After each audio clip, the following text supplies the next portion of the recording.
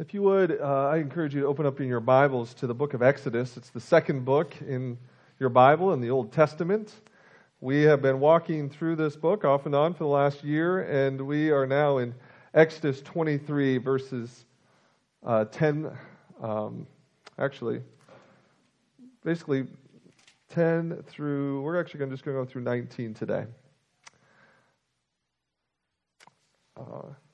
There's a principle in the world, maybe the universe, maybe built into the creation that God has made, and it is this: what we do shapes who we are.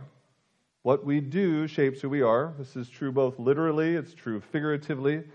So, for example, in the area of diet and exercise, if you do bicep curls like every day of your life, eventually you're going to get some definition. It just happens.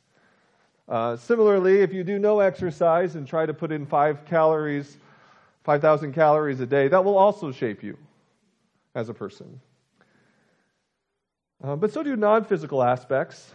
Some of you may be familiar with Adolf Hitler's training of Nazi youth up to and preceding the World War II.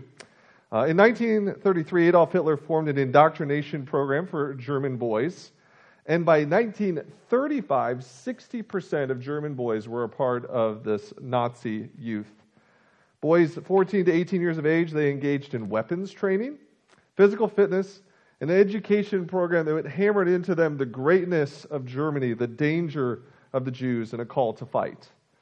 One historian summarized the experience with, quote, "The songs they sang were Nazi songs, and the books they read were Nazi books," unquote. What we do shapes who we are.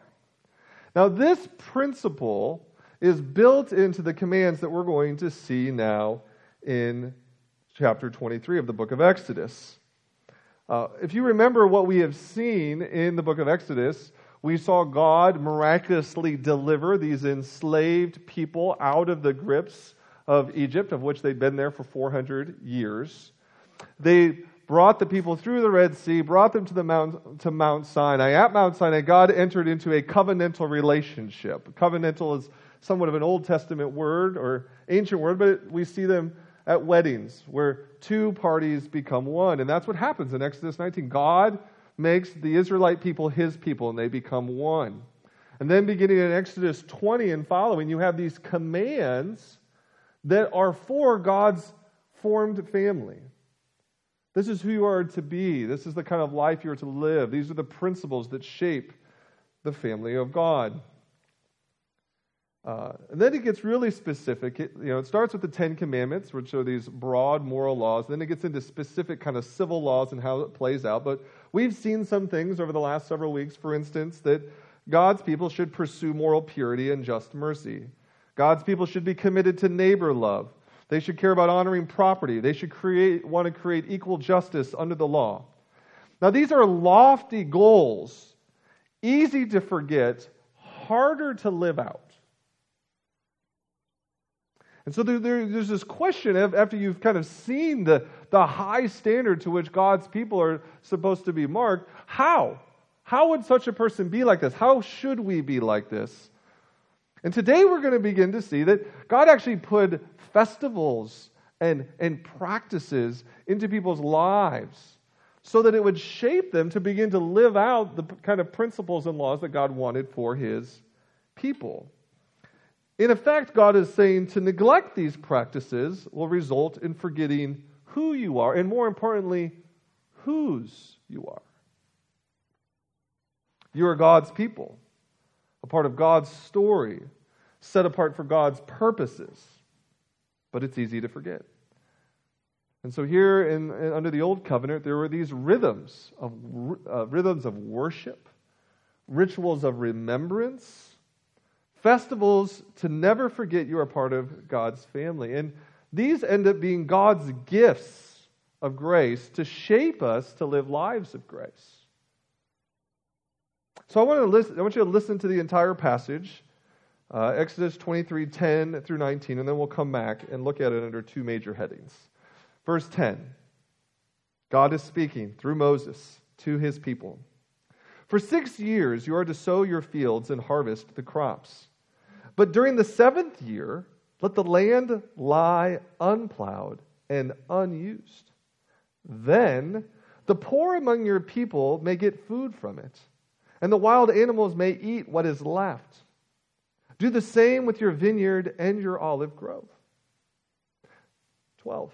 6 days do your work, but on the 7th day do not work, so that your ox and your donkey may rest, and so that the slave born in your household and the foreigner living among you may be refreshed. Be careful to do everything I have said to you. Do not invoke the names of other gods. Do not let them be heard on your lips. Verse 14. 3 times a year you are to celebrate a festival to me. Celebrate the festival of unleavened bread. For 7 days eat bread made without yeast, as I commanded you. Do this at the appointed time in the month of Aviv. For in that month you came out of Egypt. No one is to appear before me empty-handed. Celebrate the festival of harvest with the first fruits of the crops, and sow in your field. Consecrate the festival of ingathering at the end of the year, when you gather in your crops from the field. 3 times a year all men are to appear before the sovereign Lord. Do not offer the blood of sacrifice to me along with anything containing yeast. The fat of my festival offerings must not be kept until morning. Bring the best of the first fruits of your soil to the house of the Lord your God, and do not cook a young goat in its mother's milk. This is God's word. All right. I want to look at this under 2 broad headings. Heading number 1, verses 10 through 12 are about this. God is saying he is a Sabbath God who has now created a Sabbath people who should be marked by Sabbath mercy. God is a Sabbath God who now has a Sabbath people who should now be marked by Sabbath mercy. Now the term Sabbath or Shabbat, it relates to the 7th day in Hebrew, but it also relates to the idea of ceasing from labor, from work, from to-do lists. The Sabbath day requires that we cease from normal activities, we quiet our body and soul, and we consecrate it as a day to worship, remember, and honor the Lord. God's people were to be a Sabbath people. Now, throughout the Old Testament, the number 7 was the number for perfection or completion. Like, maybe in our parlance today, we'll say, this is a perfect 10. In Jewish culture, it's a perfect 7. It's complete. It's full. And so what you're seeing in verses 10 through 12 is, in God's community, the 7th year and the 7th day were important moments in time. The 7th year and the 7th day shouldn't be like any other year or any other day. The 7th day was a holy day. The 7th year was a holy year. So look, we begin here, this idea of 6 years, you're to sow your fields and harvest your crops. I'm in verse 10. But during that 7th year, you're supposed to let the land lie unplowed and unused. Notice the key thing, though. Why? So that the poor among your people may get food from it. Even the animals get something to eat. 7 years or 6 years, you work hard. You plant, you harvest, you plant, you harvest, whether it's olives, grapes, barley. But in that 7th year, that harvest work, that plant work, you step aside and you don't do it. And because how plants work, some fruit will still come. And that fruit, and the fruit of that labor that God has labored to bring, it's to make sure the poor eat and the animals get rest. God cares about human beings and even beasts. God cares about ecosystems, environments, and animals. The 7th year is for the vulnerable. God is a Sabbath God. He creates a Sabbath people, and they should extend Sabbath mercy on the 7th year. Verse 12, it talks more about the Sabbath day. So 6 days you labor, hard, sun up, sun down, kind of labor. But on the 7th day, you are supposed to not work. But again, notice what it says in the second half of verse 12. Why? so that your ox and donkey may rest, so that the slave born in your household and the foreigner living among you may be refreshed. Again, God is showing concern for vulnerable animals, that they're not overworked, and for vulnerable people that could be at risk for overwork. Think about it this way. In Israel, the promised land that the people are on their way to, native Israelites are going to hold all the power. They were the majority culture with the best pieces of land and the greatest opportunities. Slaves and foreigners were the minority culture, and as such had less power and less opportunity. If the majority culture wanted the slaves to work 7 days a week, you bet they could have made that happen. If some Jewish man wanted to eat a Big Mac on the seventh day, he could find some foreigner or slave to make his sandwich. But God says not so among God's people. Those who are more vulnerable, susceptible, who could be forced to work, should be released as well. You rest and worship your God. You rest and release the vulnerable. We have a Sabbath God who has created a Sabbath people who are then to extend Sabbath mercy. One of the references throughout the Old Testament is that the Sabbath, the honoring of this seventh day, was supposed to be a sign for God's people. This marks us. We're different because we do something different 1 day out of 7. Under the Old Covenant, 1 year out of 7. We do things differently. Why? Because we're God's. We're not controlled by profit. We're not controlled by getting ahead. We're led and controlled by God. If you turn back in Exodus 20, the third commandment is about, the fourth commandment is about the Sabbath day. Exodus 20, verse 8. Listen to how the commandment first was heard. It says, remember the Sabbath day by keeping it holy. 6 days you shall labor and do all your work, but the seventh day is a Sabbath to the Lord your God. On it you shall not do any work. You shall not do any work. Neither you, nor your son or daughter, nor your male or female servant, nor your animals, nor any foreigner residing in your towns. And then in verse 11, it's rooted in the theology of creation. This is a creation principle. For in 6 days the Lord made the heavens and the earth, the sea and all that is in them. But he rested on the seventh day. And therefore the Lord blessed the Sabbath day and made it holy. Now what's interesting is when the Ten Commandments are repeated in the book of Deuteronomy, if you want to turn there, and that's the 5th book in the Bible, it speaks again about the keeping of the Sabbath day, but it doesn't base it on a theology of creation. It actually bases on a theology of redemption or freedom from slavery. In verse 12, it talks about observing the Sabbath day, Deuteronomy 5:12. You observe it, keep it holy, as the Lord your God has commanded you. Verse 13. 6 days you shall labor and do all your work, but the seventh day is a Sabbath to the Lord your God, and on it you shall not do any work, neither you nor your son or daughter, nor your male or female servant, nor your ox, your donkey, or any of your animals, nor any foreigners residing in your towns, so that your male and female servants may rest as you do. But notice verse 15. It says, remember that you were slaves in Egypt, and that the Lord your God brought you out of there with a mighty hand and an outstretched arm. Therefore, the Lord your God has commanded you to observe the Sabbath day. Our God is a Sabbath God in that God grants rests at creation. Our God is a Sabbath God in that He released people from the bondage of slavery. Under the Old Covenant, we're remembering the bondage of slavery under the Egyptians. In the New Covenant, we have a God who has saved us from the slavery of sin. Therefore, rest. Marvel in God's rest. We are a Sabbath people because we worship a Sabbath God, and then therefore we should extend Sabbath mercies. How might this apply to 21st century Americans or 21st century Christians if you do walk with Jesus?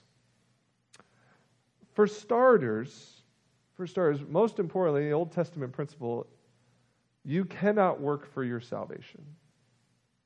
For it is by grace that you have been saved. This is not of yourselves.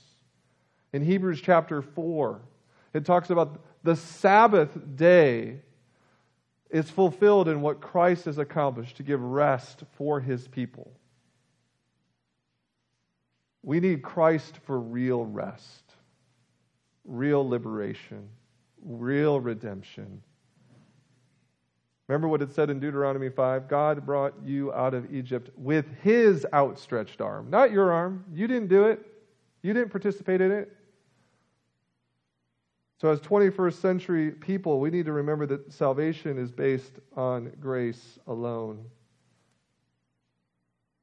But once you've trusted in Jesus Christ, he's your Lord, he's your Savior, he's given you rest for your soul, rest for the weary.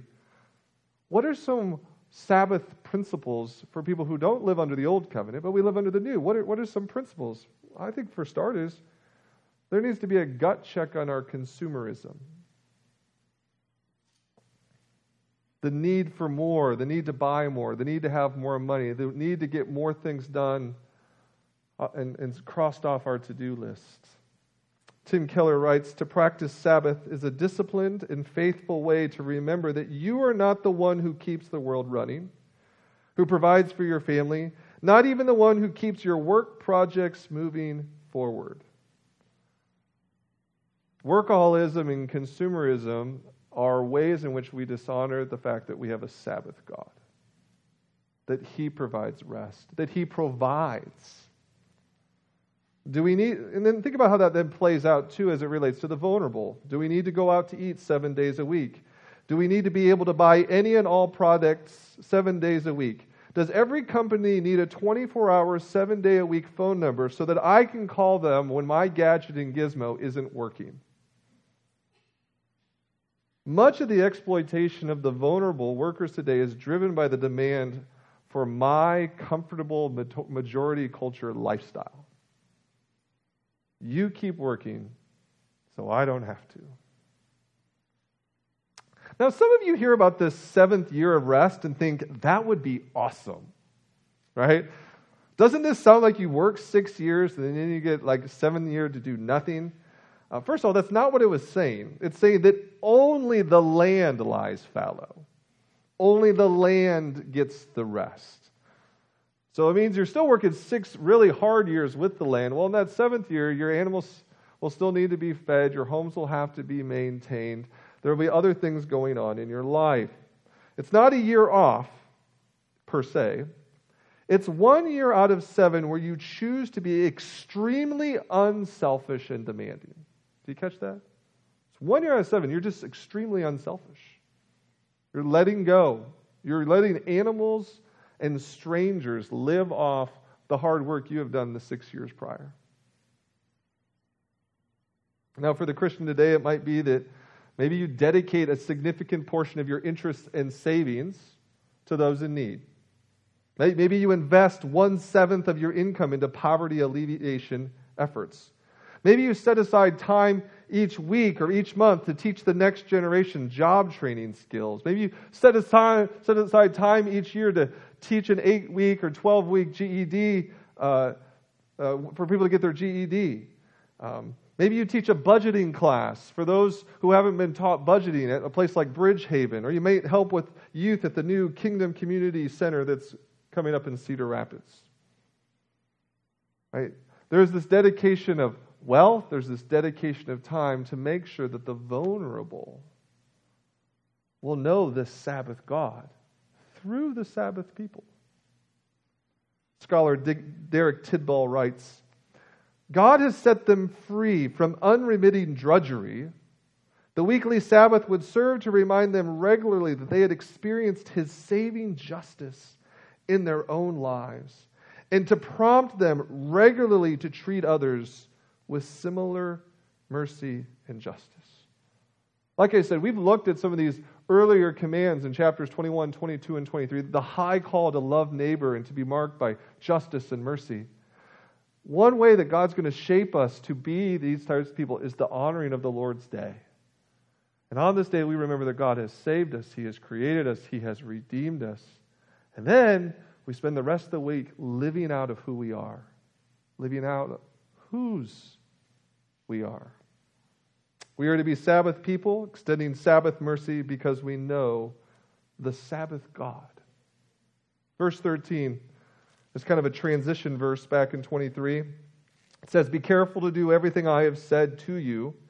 Do not invoke the names of the other gods. Do not let them be heard on your lips." It's important to remember that God's laws are ultimately about worship and honor. We keep what God has said so that His name is honored. It's interesting when it talks about keeping the Sabbath in Isaiah 58, it warns, don't do what you would want on the Sabbath. It's not a day off. It's not a vacation day. It's a day unto the Lord. Why? So that He gets the honor. We don't want any false god to get praise or honor. We don't want greed, capitalism, or a can-do attitude to get glory. We want our Lord and Savior Jesus to receive honor.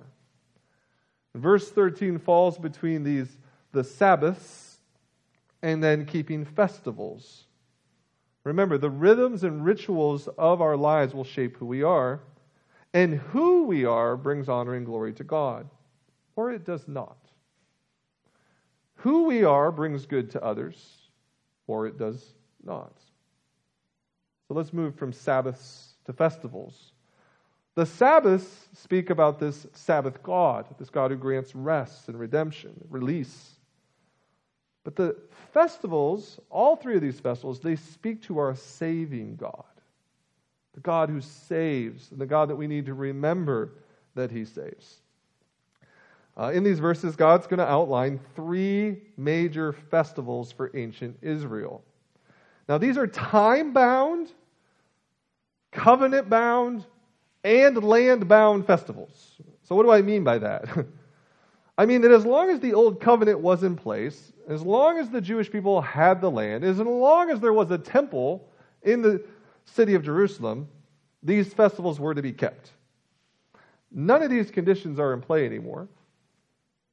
The practice of them is no longer required. Jesus fulfilled the old covenant.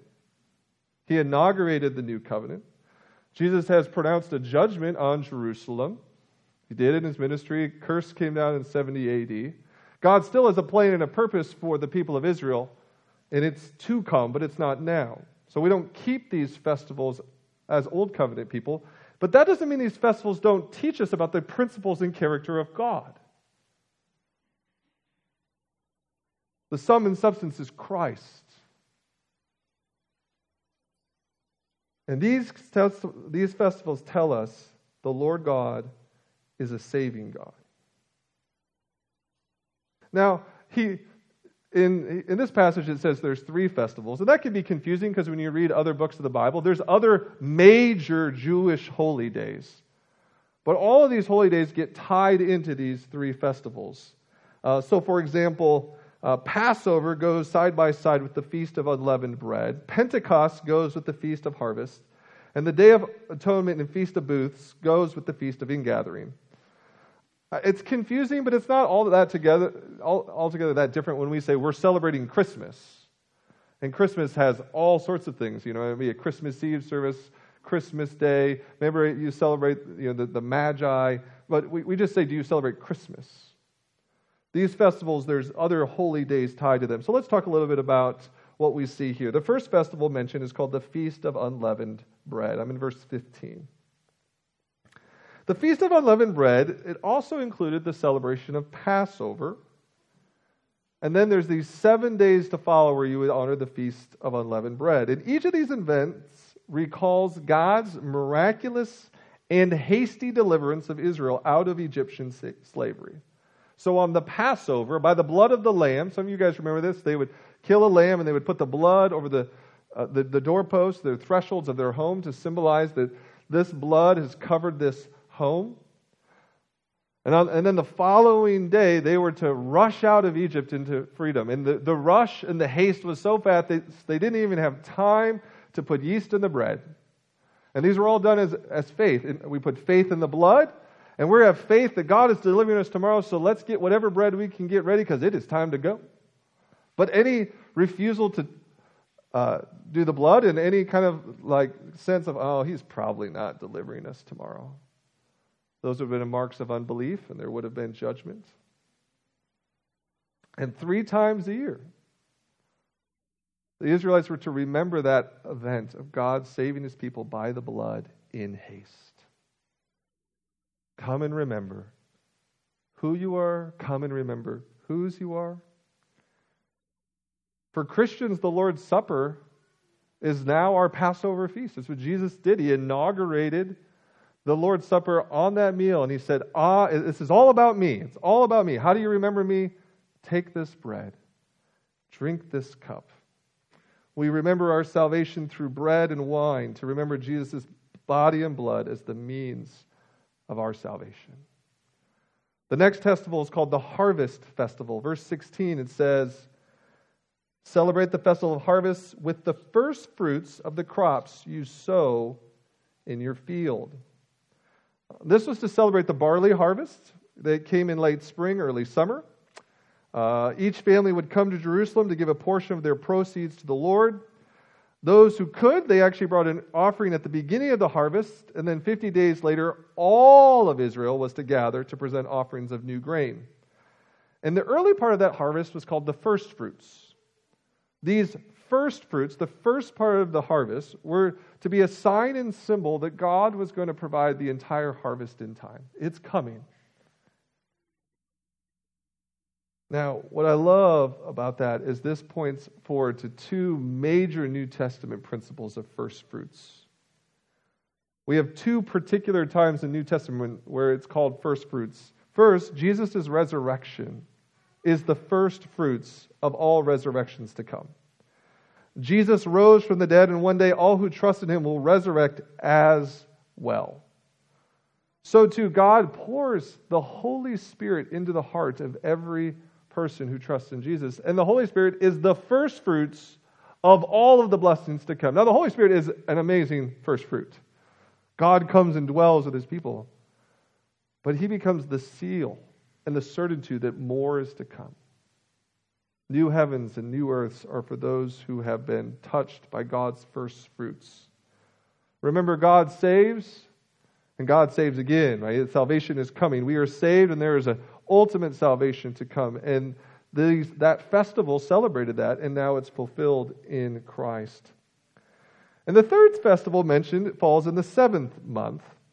That's where it's mentioned at the second part of 16. It says, celebrate the festival of ingathering. At the end of the year, when you gather in your crops from the field. So the end of the year occurs at the 7th month. Remember, 7th is completion. 7th is the celebration that God has been faithful the whole year. And now we gather. So this is where the harvest of olives and grapes usually has occurred. It ends up being kind of a quiet time in the Israelite agricultural calendar. It might be like November, December, January for an Iowan. It's quieter. But in this 7th month,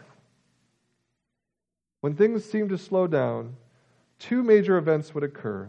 One was called the Day of Atonement, and then it was followed by the Festival of Booths. Those of you who are unfamiliar with the Day of Atonement, I encourage you maybe to even go meditate this week on Leviticus 16, but here's the short version. The Day of Atonement involved one animal being killed and another animal set free.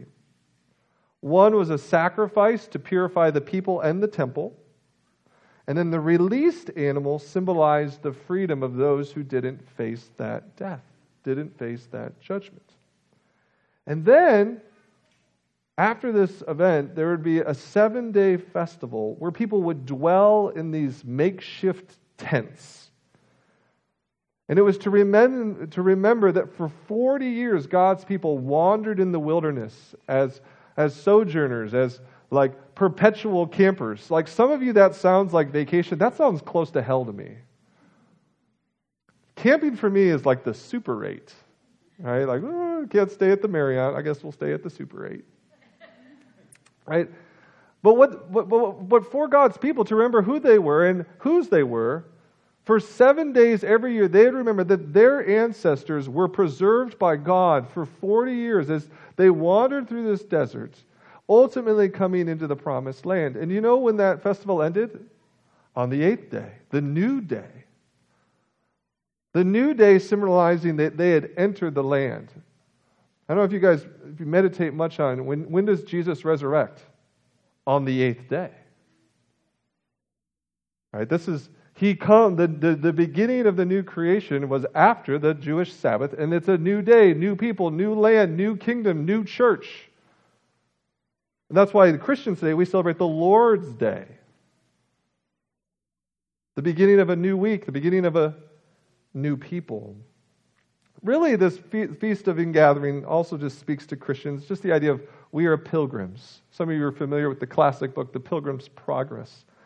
There is a pilgrimage in this life. We are walking with God. We are citizens of heaven, therefore we are pilgrims here, trying to be faithful until God brings us home. But you can know that God will bring His people home. Even though some days it feels like you're living in a tent. And it doesn't feel right. God's going to bring His people home. And so we remember this aspect of God through the Feast of Ingathering. Look at how this section ends. Admittedly, it all makes sense except for that last verse. 3 times a year all the men are to appear before the sovereign Lord. Do not offer the blood of the sacrifice to me along with anything containing yeast. The fat of my festival offerings must not be kept until morning.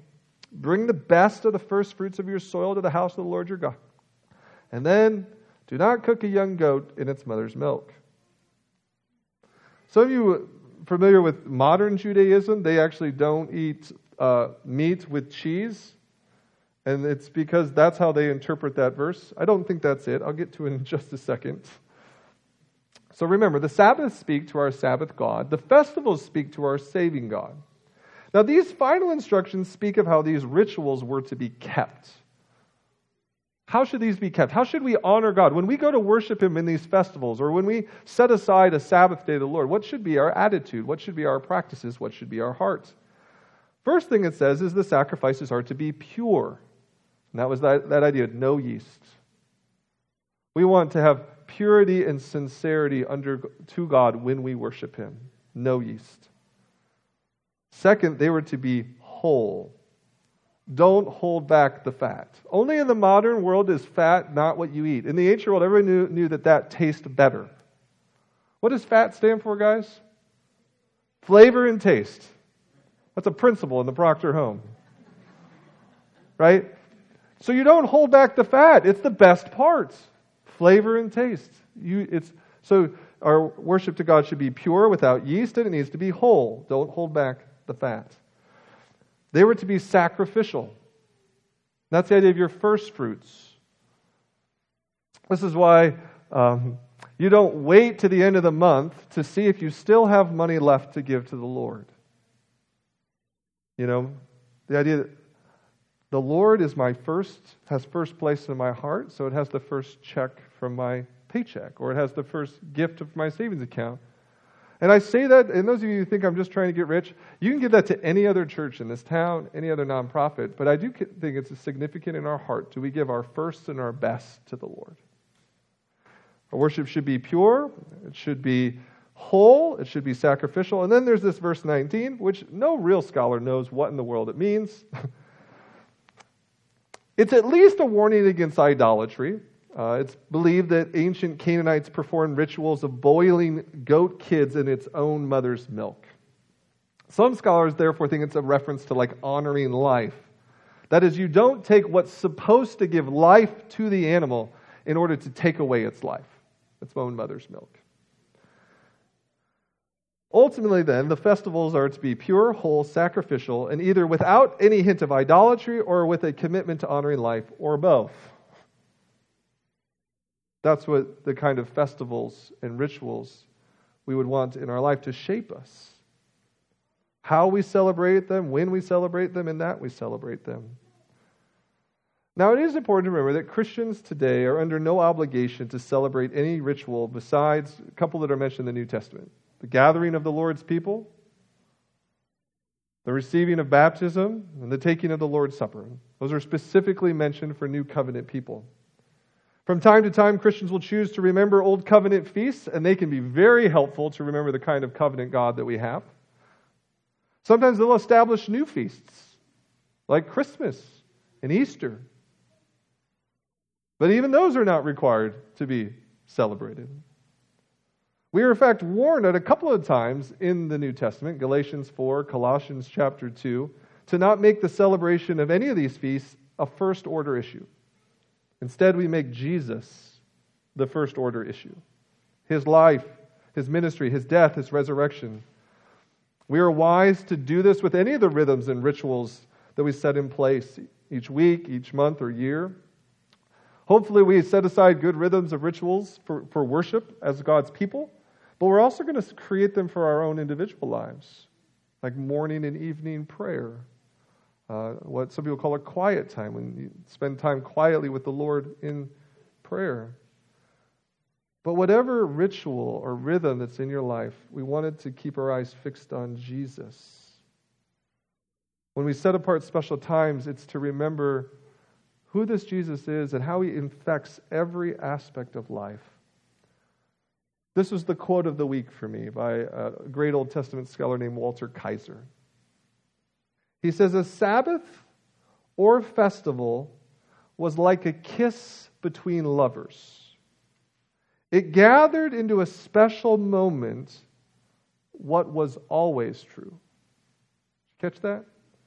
A Sabbath or festival was like a kiss between lovers. It gathered into a special moment what was always true. Couples don't kiss every moment of every day. I mean, Heidi and Ethan might still be doing that because they haven't been married very long yet. God bless you guys. Again, couples don't kiss every moment of the day. But when they do kiss, that kiss celebrates a lifelong commitment. Just put lovers aside. Just think about the kiss or the caress or the hug between a parent and a child. You can't do that all day, but that moment of that embrace or that kiss, it symbolizes what is true always. God is giving us these rhythms of worship.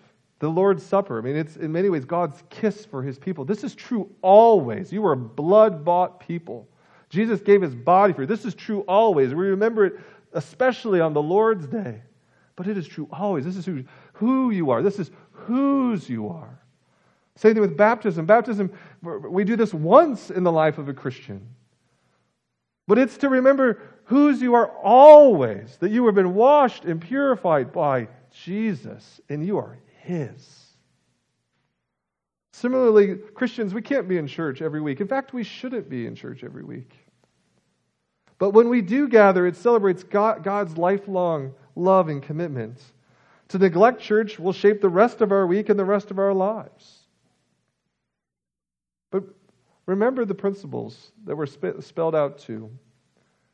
We need to remember that these special festivals, these Sabbaths, are to remember that we are to provide for the vulnerable. This should translate in a lifestyle of caring for the vulnerable, the oppressed, the sojourner, the foreigner, the immigrant. Right? This is who God's people should be because that's the kind of God we have. Just as you think about personal application, there could be many. I mean, for some of you, it may be to think about a principle of Sabbath in your week. Is there a day that you have dedicated to resting from your labor, releasing others from their labor to worship the Lord God? Is that in your life? Or are you caught by consumerism and workaholism and don't trust the Lord to provide for that day? Maybe what you need to do is you need to rest in the salvation that God has accomplished. To remember that it is His mighty arm that redeems. It is His Son who saves. And you've done a lot of things for self-salvation over the years, but today you say, I can't save myself. Only Jesus can save me. And you bow before Him and say, save me, Lord. And then, maybe you come forward to receive baptism, which is, no one baptizes other than himself. It's something you receive to symbolize that God saved you by His own mighty hands. In a moment, we're going to remember salvation. We're going to remember it through the Lord's Supper. And so maybe that's just something special today. You just remember this is God's kiss to say this is true always. This is true always. And then I just pray. I'm just praying that we would be a Sabbath people. That people in this community would know there's something strange about those cornerstone people. They're drinking something in their communion juice, right? And we're talking to people about the God who saves. We're talking about the God who cares for the vulnerable and the weak. We're talking about the God who has made himself known through the personal work of Jesus Christ. What a gift to be God's people. Let's pray. Father, we thank you for these rhythms and rituals of worship given to the old covenant people, now fulfilled in Christ and lived out in a new way by the Spirit of those who are part of the new covenant. And I just pray that we would live out the principles of these, mainly because we know the depth of our hearts. We've been changed by Jesus. And that it is for his glory that we would be shaped by his life, his death, and his resurrection, that we would be a people who extend Sabbath mercy, that we would be a people who make the salvation of God known. And let us never forget. Pray that our worship would be pure and complete, it would be sacrificial, it would have a concern for life and not mixed with any idolatry. To the glory and praise of God, we pray these things. Amen. Amen.